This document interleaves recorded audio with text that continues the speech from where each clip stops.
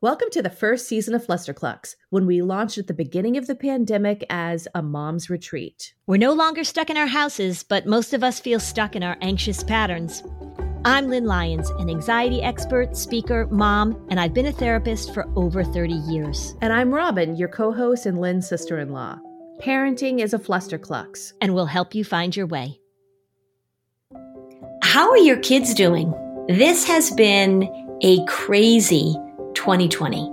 I mean, things were changing month by month, then week by week, now day by day. And what I'm hearing, and perhaps what you're experiencing as parents, is that kids are feeling more emotional. Maybe you're seeing an uptick in their anxiety. They're a little more withdrawn, more depressed. Maybe there's an increasing feeling of anger or fear or frustration about what's going on in the world with the virus and with the protests. So today we're going to take questions from you, the listeners, about the things you're seeing emotionally in your kids and what we can do to help as we try and navigate what continues to be such a tricky time. Hi, Robin. Hi, Lynn. How are you doing today? Just riding that Corona coaster. It's a heavy time. It is a heavy time. And I think that what we're going to talk about today, I think, is just how this is becoming almost too much for kids in a lot of ways. And of course, I don't mean to sound hopeless and negative, because that's not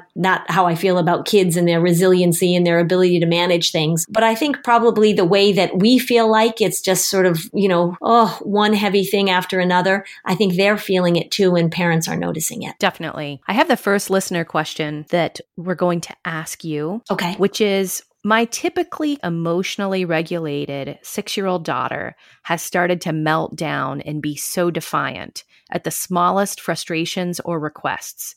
It's so hard to know when to give love and grace, usually in the form of a hug and a snack, and when to move to consequences for rude behavior and disobedience. I feel like the line is always shifting, and I want to avoid either extreme.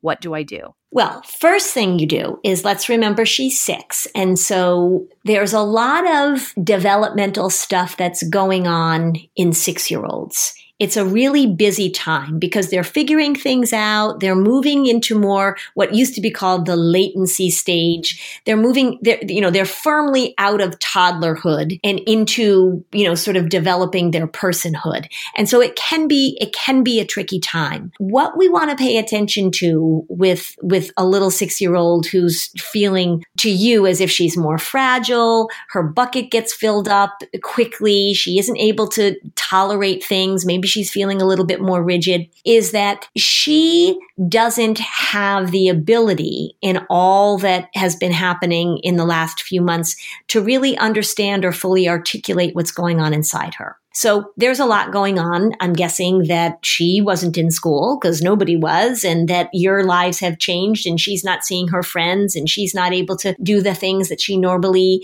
likes to do. And remember that when you're a little person, time moves along differently. So a year in your life or a half a year in your life when you're 6 is a huge chunk of your life. So what I would do with her is that when she is melting down, when she is being defiant, I would offer her, and again, not right in the middle of the storm, because no learning happens in the middle of the storm, but I would offer her some language so that she may begin to understand what she's feeling and what's going on. So one of the things that I do in therapy is, say I'm talking to a child and I'm saying, do you have any idea why you might be reacting that way? Or do you have any idea about what might be going on? And they'll say, no. Or maybe it's pretty obvious. Maybe their parents are going through a divorce, or maybe their puppy just ran away, or maybe they didn't. But I said, do you have any idea why you're feeling this way? And they say no. And I say, well, I don't know if this applies to you, but here's what I know about kids, that when this is happening or this is happening, they could feel really frustrated, or they could feel as if their bucket is full and they cannot handle one more thing in their bucket, or else they're just going to overflow. And I wonder if that feels like it for you, that when, and you can give the situation, when this happens or when this happens, you start to feel really frustrated. Sometimes for a little 6-year-old, you might say, where do you feel it in your body?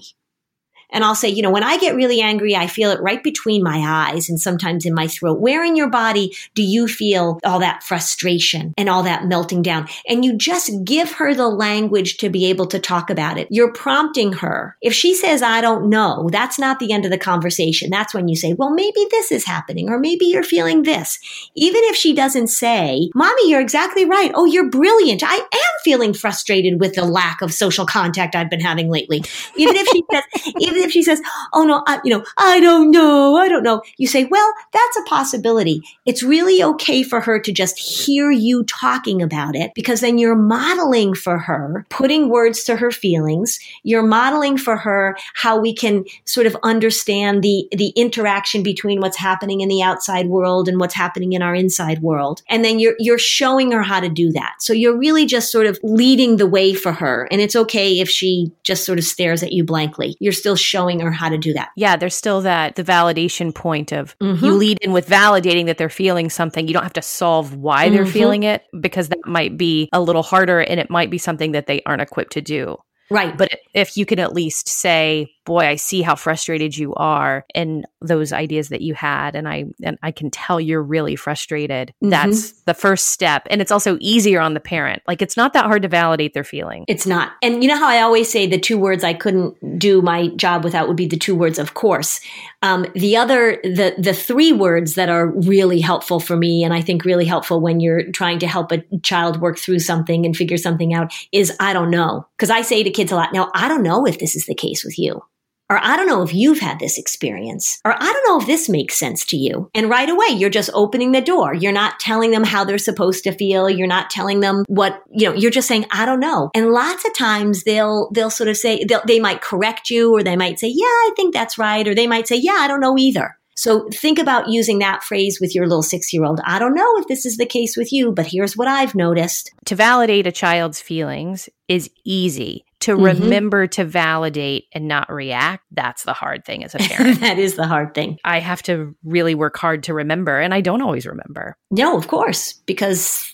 And then the other thing too about in terms of consequences and punishment, I just want to say this too, is that particularly this is such a hard time and kids are feeling things in so many big ways. You don't want to just let the behavior, if she's acting in a way that is not acceptable in your family, it doesn't mean that by validating her feelings that then you're letting her off the hook for the way that she behaved. Like, for example, we used to have a family that we hung around with when my kids were really little, and the little girl, I mean, I can say this now, like, I should be saying, like, she was clearly feeling a lot of big feelings, but also she was just like a little pain sometimes. And she would hit my kids and hurt my kids. And her mom she'd be like pinching my kid, and her mom would say, I think you're feeling sad right now. And I would be like, oh, for the love of Pete, right? So you still want to step in and say that behavior is unacceptable. And what I often did with my boys, and I referred to this in a previous episode, I think when they were watching the video game till 4 a.m. or something, is that I'll say,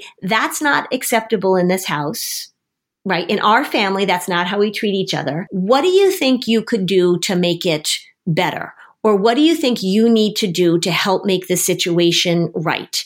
And it might be if she was mean to a sibling or if she yelled at you, let her begin to come up with some solutions, some ways of being able to accept responsibility for what she did.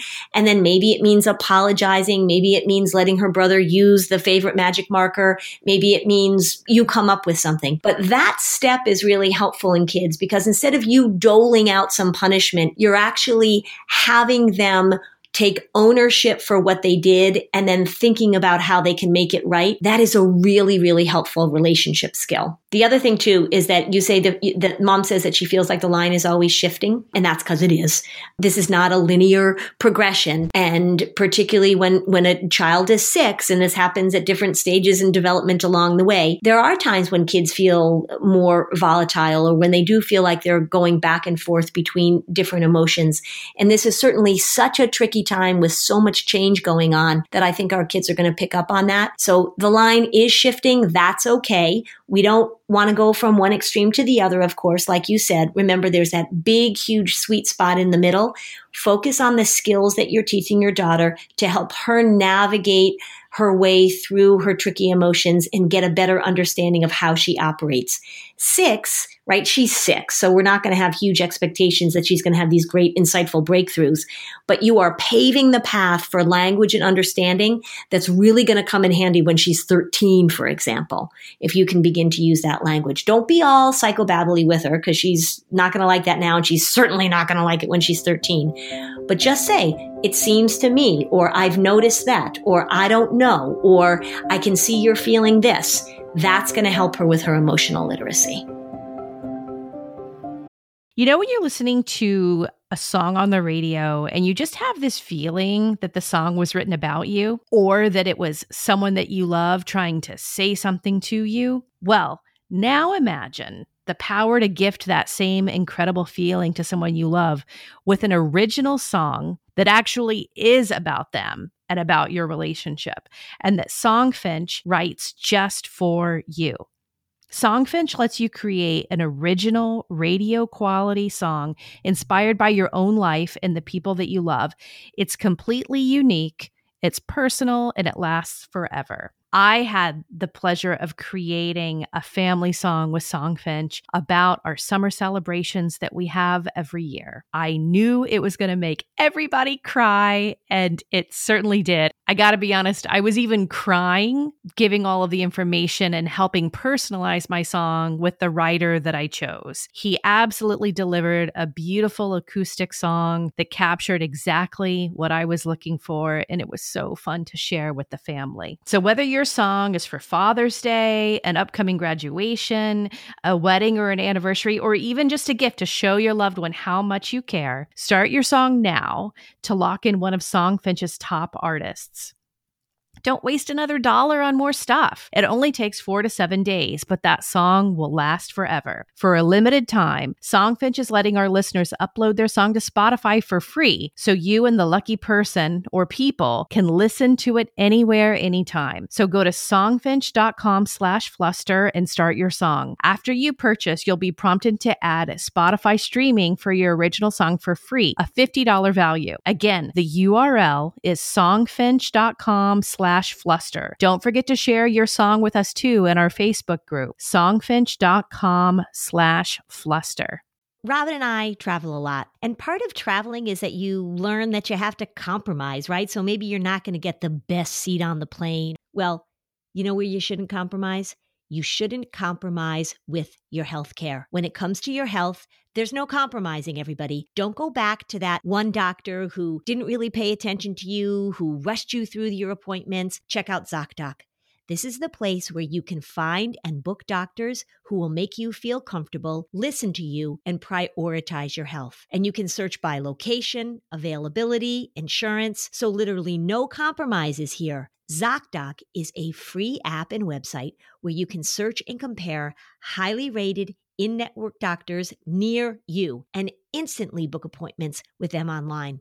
Once you find the doc you want, you can book them immediately. You don't have to wait. You don't have to be on hold with a receptionist. These doctors all have verified reviews from real patients. So the typical wait time to see a doctor booked on ZocDoc is just between 24 and 72 hours. That's it. You can even score same-day appointments. I have 2 young adult sons. They are always needing something, right? We've had broken elbows. We've had tonsils. We've had this. We've had that. If I were a young person, if I were a parent trying to help my young person find a doctor, this is what I would use. So go to ZocDoc.com/fluster and download the ZocDoc app for free. Then find and book a top-rated doctor today. That's ZocDoc.com/fluster.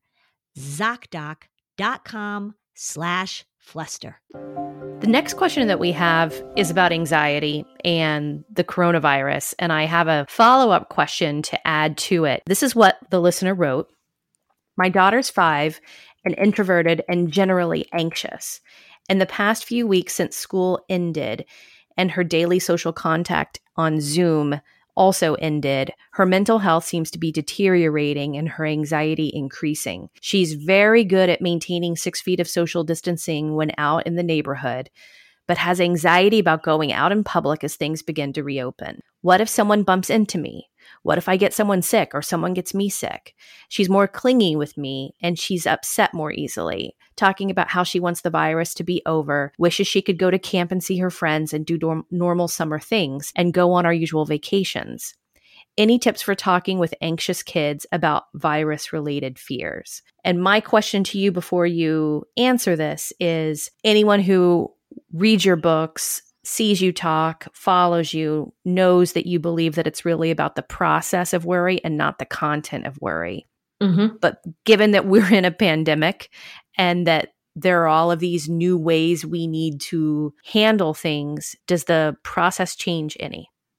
A little bit. When I've been doing a lot of these parenting talks during the pandemic, one of the first things that I would say when I would open the talk is that if people are familiar with my work, you know that I always say it's not the content, it's the process. Content doesn't matter. And yet here we are in the middle of a pandemic and there is some real content. And so we can't completely dismiss the content as irrelevant because it's not a story being made up by your worry part that's creating a narrative in your prefrontal cortex where worry lives. There's a pandemic and we need to think about these things. So we certainly have to address the content because it's a real thing. However, what you will notice is that if you have an anxious child, and what this mom said is that her little 5-year-old is generally anxious at her baseline, that you will still see the seeking of certainty that defines the anxious process. So you'll still see this child saying, I need to know that I'm going to be safe. I want answers to all my questions. And what we really want to help kids do is to be able to recognize that even in this pandemic, and we're going to follow certain protocols and we're going to do certain things to increase the likelihood that we won't get sick, unless we are in our houses completely quarantined and not seeing anybody, we have to accept reasonable risk. So what the difference would be is that if you had a non-anxious kid and you were saying, look, we're going to go out and we're going to keep our 6 feet of social distancing and we're going to make sure when we come home, we're going to wash our hands and wear our masks and all that kind of stuff. If a non-anxious kid bumped into somebody, they might say, oh, mommy, I just bumped into that guy. And you'd say, well, that's all right. This isn't about perfection, but it's, just come over and pay attention a little bit. And they would say, okay. But an anxious kid, then right here comes the doubt. Here comes the uncertainty, and here comes the imagination of an anxious kid going to that worst case scenario. So we still want to talk about reasonable risk compared to the demand for certainty that anxiety wants. So we still can pull out that worry part. We can call it Sally. We can say, Sally has to know everything. She wants to be 100% sure. So there are skills that we want to teach you to be safe during the pandemic, but we still have to accept that it's not going to be 100%. This applies to many things. The example I can think of is having a child who had a bad experience with a dog. I even had a client, more than one client, but one client that was bitten by a dog. And then the anxiety became global that I can't go near any dogs. I can't go anywhere where there might be a dog. I have to have 100% certainty that there will be no dogs. Now, that's not a reasonable way to go through life. But on the other hand, the content does matter because we're not going to say to this child, all dogs are safe, that you should walk up to any dog. You're just worried about getting bit by a dog, but that's just your worry making up a story. We want to teach the skill of how do you recognize or how do you approach dogs or how do you have a certain way of dealing with dogs that you don't know that increases the likelihood that you won't run into a problem. Does it make it 100% safe? No, it doesn't. And remember, that's always anxiety's criteria. So we want to talk about the worry demanding certainty and how we as a family are going to instead talk about reasonable risk and how we have to tolerate not knowing everything all the time, which I bet that this little girl who's 5, that's probably one of her patterns in and out of the pandemic. So we're going to talk about the rules of the pandemic, but we're going to make sure that we don't buy into anxiety's demand for 100% of certainty, or else you're trapped. And that's, again, out of a pandemic, that's what anxiety wants. It wants you to sit in the house wrapped in bubble wrap and not do anything, because that's the only way we can guarantee that bad things won't happen in life. When the pandemic began, it was funny in the sense that when you think of the pandemic as a teacher of sorts, in some way it felt like I had friends who were posting about stockpiling food very early on when other people were dismissing it. And they were like, I am anxious and I was right. And the pandemic provided all these opportunities for worst case storytelling. Yeah. My cousin who always has lots of toilet paper, and we always teased him about how he always had such a supply of toilet paper. Well, you know what? He sent me a box of toilet paper, so I was really grateful for that. That's right. Right. And it is the ultimate uncertainty as well. So that's right. How we approach this is no different than really anything else. Right. Because think if if she hasn't learned to ride a bike yet, that's going to come up and she's going to say, how do I know that I won't fall down? How do I know that I won't hurt myself on my bike? How do I know, right? I want to make sure that before I get on this bike, I want to guarantee that it will all go perfectly, that I will be safe, that I won't get hurt. And we have to make room for the possibility that when you're learning how to ride a bike, you could fall down and scrape your knee. You can still get caught in trying to create certainty around a pandemic in a way that will not work and will actually exacerbate the anxiety, for sure. There are certain things we're not going to do. There are certain things we're not going to, take risks with now because there's a pandemic, but it doesn't mean we're all going to stay in our houses, sitting in a bathtub full of Purell, right? We're just not going to do that. And yet I bet some people have. Yeah, that's not a good long-term strategy. I'll just say that. Definitely not. Yeah. So another question comes up for older children, for the teens and tweens who are starting to really become more withdrawn and showing depressive behavior. We had two listeners who talked about this. Here's one listener's question. My 11 and 15-year-olds tend to be on the anxious, shy, and reserved side, and often see growth opportunities through the lens of anxiety and the uncomfortableness involved in social interactions. School kept them practicing and engaging in the world, and it kept them practicing with the uncomfortableness of it all. And it helped them develop their confidence and their ability to act independently. And their anxiety with the outside world is creeping in now and taking hold now that school is over for them. And then another girl, because I think that this is actually really common with this age group. Another listener says, my daughter who struggles with anxiety loves being cut off from the world. And in the beginning of the quarantine, she was getting her schoolwork done and she was texting friends and exercising. But the past 2 weeks, she's been really struggling. She began watching YouTube videos on her school iPad instead of doing her schoolwork. She doesn't want to go out for walks. She still stays up until 2 reading, and she doesn't consistently try and connect with friends. And lots of avoidance and denial is going on, and she doesn't want to talk about it. Although she admits she's avoiding things and that she's happy she's able to do so more easily during this pandemic. Yeah. So I certainly have been hearing a lot of this. And early on, I think I was saying that I had several clients, one in particular who is just delightful and funny. She said, I was social isolating before it was cool. And so there are some kids where this feels like they don't particularly like this pandemic, but there's their anxiety, that part of them, it feels like it's a dream come true because now they have permission to be able to isolate. And so I think that in the first question, what the mom has really recognized, which is fantastic, is that kids who are shy, kids who tend to be anxious, need to have continuous practice stepping out into the world and feeling that uncomfortableness. And what her kids have done, unfortunately, which she's aware of too, is that they judge whether or not they're going to do things based on whether or not it feels uncomfortable. And school forcing them to step into it over and over again, allow them to have that experiential learning that basically retrains the brain. So when we're talking about anxiety, we really need to give that fearful part of the brain information continually so that it builds some new neural pathways. The confidence comes from stepping into the situation, feeling uncomfortable, and then moving through it. Confidence doesn't come first. Confidence comes after. And so with school not being that sort of of automatic practice, then it's easy for kids that tend to be more introverted and more anxious to sort of slip back into that comfort of not having to step into these things.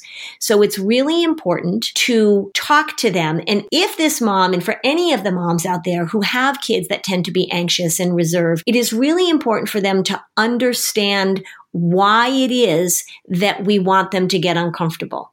And again, it's not the content, it's the process. So a lot of times we'll say, well, it's really important for you to get uncomfortable because someday you're going to have to go into a job interview, or someday you're going to have to this, or I need you to advocate for yourself. And that's all true. But focus really on the process. The reason that they need to get uncomfortable is because they are retraining the part of them that has convinced them that they can't handle the world.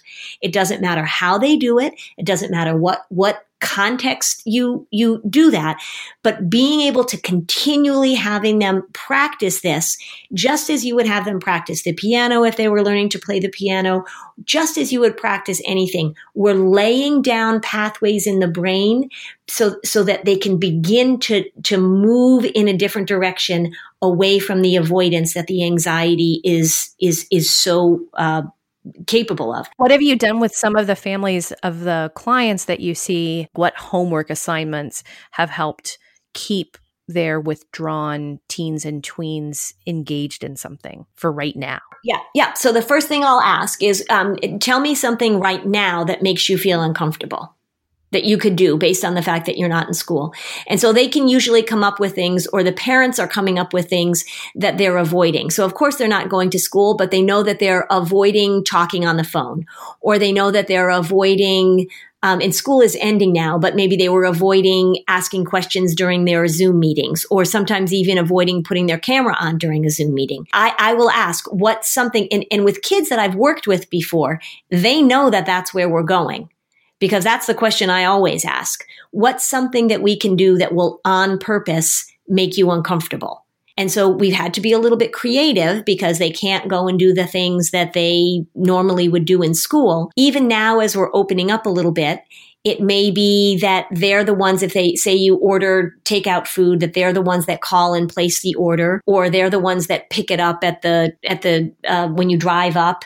Anything that forces some sort of social interaction, coming up with things like maybe calling and asking a store, what time do they close? Even if you're not going to go to the store, just calling and having that conversation. If you ask a kid what makes you uncomfortable, or if I ask a parent what could he do that will make him uncomfortable, they're pretty good at coming up with things. So I don't really care what it is. Reaching out to people, advocating for themselves in an email with a teacher, that kind of thing.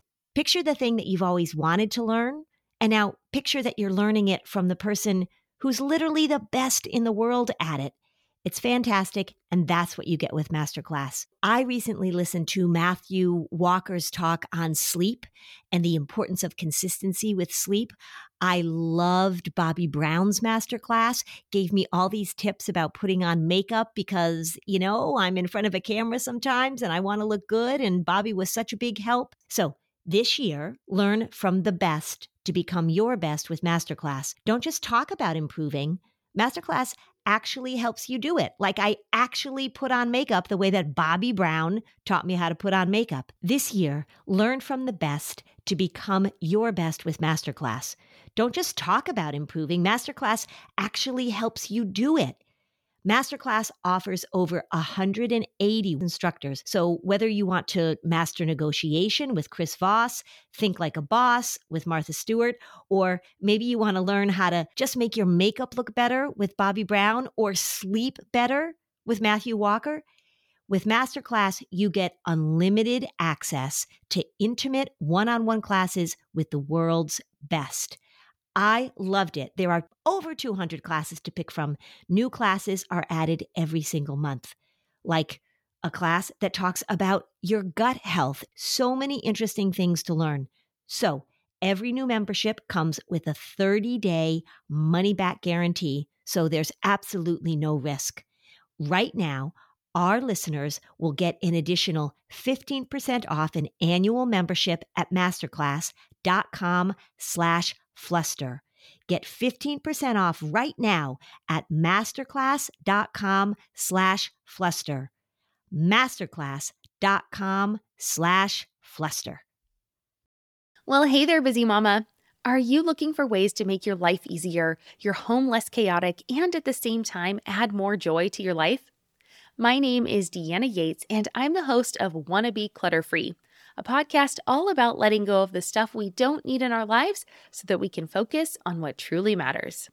Don't worry, I'm not going to tell you to throw it all away or make you feel guilty about keeping something you love, no matter how many other people don't quite understand it. But I will give you practical and, more importantly, actionable advice so that you can make progress right away. And you won't just hear it from me. There are amazing guests too. It's like having your bestie in your pocket telling you it's okay to let go of the things that are not serving you and your family in a totally non-judgmental way. So join me over on the podcast where we can work on progress over perfection for those of us that want to be clutter-free.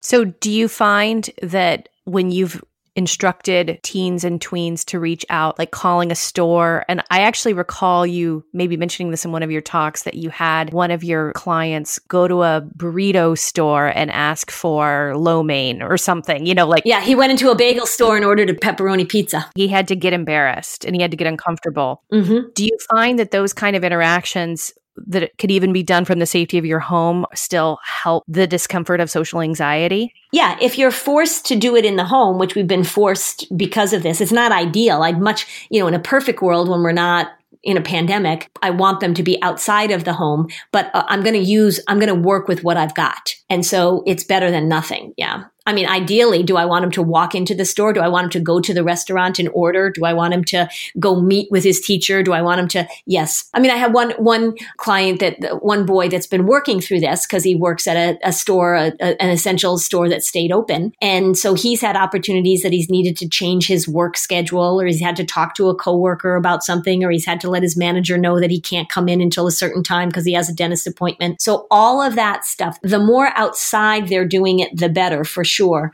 but I'm just going to work with what I've got.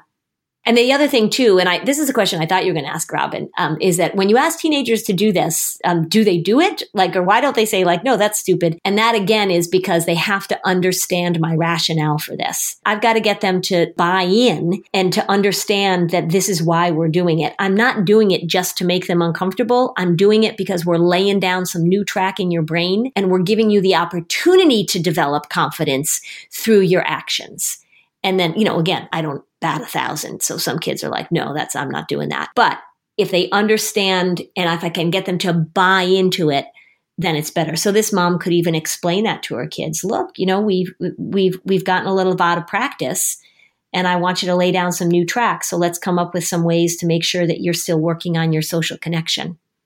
For the second one with the girl, similar thing. This is not unusual at all. So this mom was worried about her daughter that's staying in her bedroom and not really motivated to get her schoolwork done. I think this is really, unfortunately, becoming quite common because these kids, the social interaction, and I'm guessing, it doesn't say the age of this girl, but I'm guessing that she's either, she must be in teenager years if she's staying up till 2:00 in the morning reading, is that adolescents get their energy from their social interactions. And I think what's really important for us to remember is that it's face-to-face human interaction that they crave. So all of the video stuff and all of the texting your friends and that kind of stuff, it's not filling them up and it's not energizing them. So all of the things that they looked forward to and they wanted to go and hang out with their friends or go to the movies or go to the dance or even just have sleepovers, with all of that stuff taken away, their energy and the stuff that they get that sort of pushes them and makes them excited and gives them things to look forward to, a huge part of that is taken away. So they are feeling really deflated. And this thing has gone on for a long time. And now that school is ending, they're really really feeling a little bereft about the fact that they're not going to be able to do what they so look forward to. So I wouldn't be concerned about your daughter in that, oh, there's something terribly wrong with her and this isn't what's happening to other kids,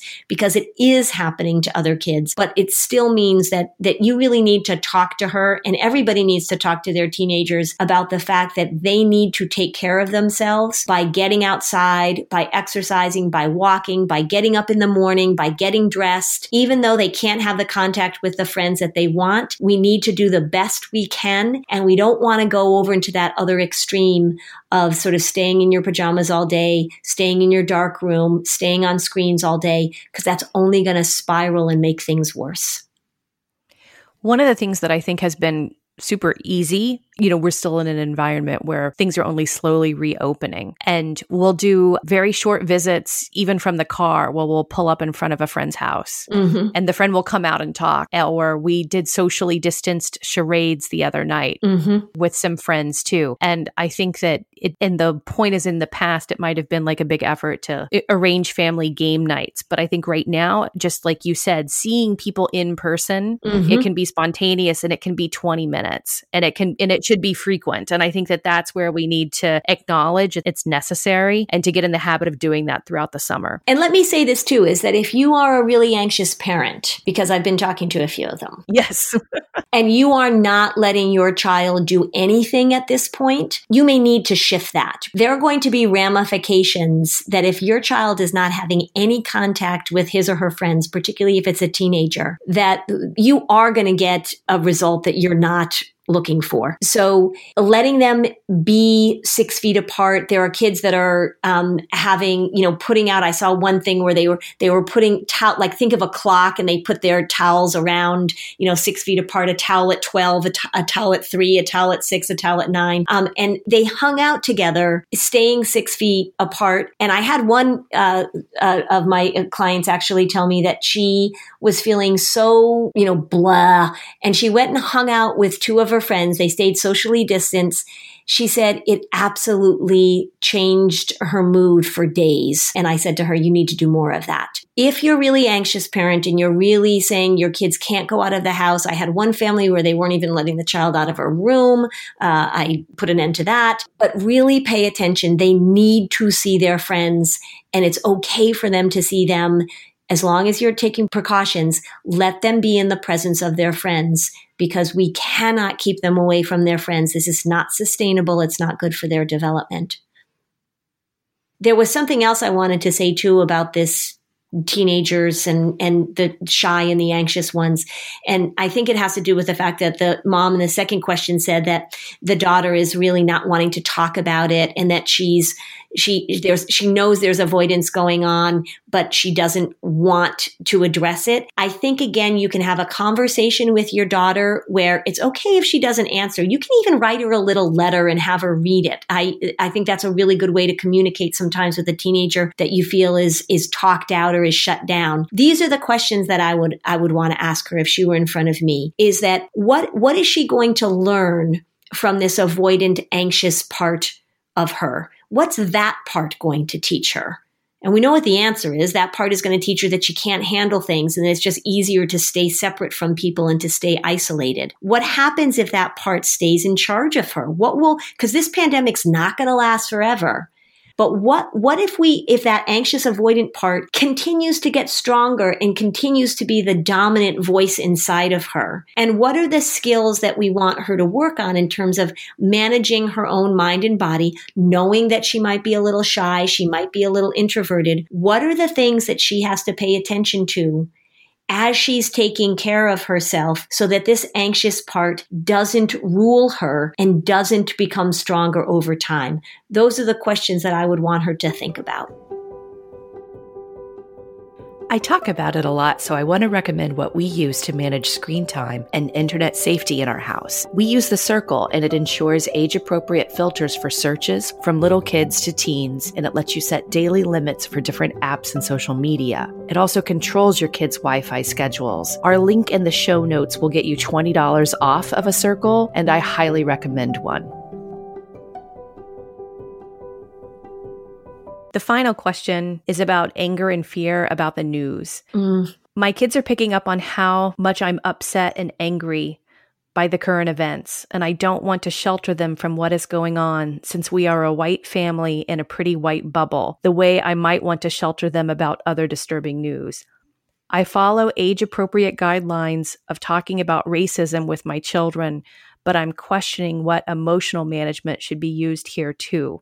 I talk a lot about the fact that we don't have to expose kids to disturbing things. But, and when I'm talking about that, I'm really referring to there's no need for your 8-year-old to hear about a 9-year-old who drowned in a lake.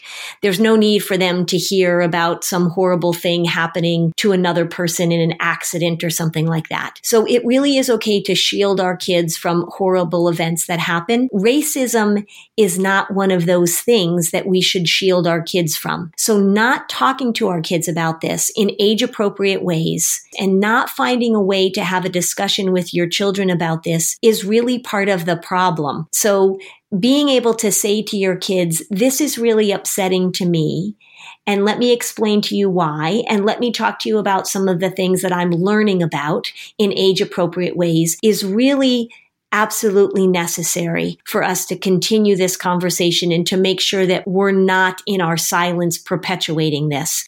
Where emotional management comes in is that, remember, our kids are looking to us to determine the best ways to manage difficult things. So if this mom is lying in her bed sobbing, or if she is ranting and being furious and angry, and that gets in the way of being able to talk to your children in a very often emotional and sincere and heartfelt way about the things that you need to pay attention to and the things they need to pay attention to, it's okay for them to feel uncomfortable with this. It's okay for them to feel angry and upset about this. It's okay for them to feel confused about this. It's the emotional management comes in making sure that your emotions aren't so big and powerful and overwhelming that they're not hearing the words you're saying. They're just reacting to the lack of control that they're witnessing in you. Another analogy is that when you're trying to get something across to somebody, as soon as you start screaming at them, they're not paying attention to anything you're saying. They're reacting to the volume and the intensity of your voice. So just be aware of that. Show the emotions and show the confusion and show the sincerity of it, but don't overwhelm them with your emotions so they can't hear the important parts of this that they should be learning about and that we should be talking about, particularly as white families now. We want to thank our listeners for submitting these questions, and we'd love it if you also joined our Facebook group for the podcast, where we ask what questions you have about your families that Lynn can answer on an upcoming episode. So the Facebook group link is on our website, and it's also in the show notes. And 2020 and the beginning of summer, this is a different time than we're used to. This is not the beginning of a typical summer. And even though many very important and very serious things are going on, there's still an essential need for us to create some positive and happy memories with our families during this time and to nourish us all. So we're looking forward to sharing with you some phenomenal advice and ideas and inspiration that listeners have given for how they plan on offering their children some special moments this summer in light of social distancing. Yes, Robin, it's exactly what you're saying, is that we've been really tackling some heavy stuff and dealing with really big feelings and really big events. But as always, it's so important that we find those moments of joy and connection with our family. And if you've got kids, you need it and they need it. So I'm really looking forward to some great ideas that we're going to be able to share next time. I always am so grateful that you spent this time with us. I hope that you're taking care of yourselves as well, getting out in the sunshine, enjoying moments of fun with your family and moments of peacefulness, whatever it is that you find joy in. I hope you find some time for yourself too. Thanks, Lynn. Great to talk with you. Thanks, Robin. Great to talk with you too. Feel like you're the martyr in your family? You're not alone. Hey, this is Joanne. And Bree. And we're from the No Guilt Mom podcast. Bree, we talk to a lot of moms. Yeah, we sure do. And if you're a mom who has a to-do list that is so massive that you get overwhelmed and you shut down, or if you fall into the habit of doing everything for everyone and don't know how to change it, we can help you become a no-guilt mom. we're going to take you from family martyr to family model. That's role model, so that you role model the behavior that you want to see out of your kids. You're going to go from being tired and overwhelmed to energized and guilt-free. Every week, you'll get actionable strategies that you can implement right away from the experts that we interview and from us. We also have a whole lot of fun, so check out the No Guilt Mom podcast everywhere you listen to your favorite shows.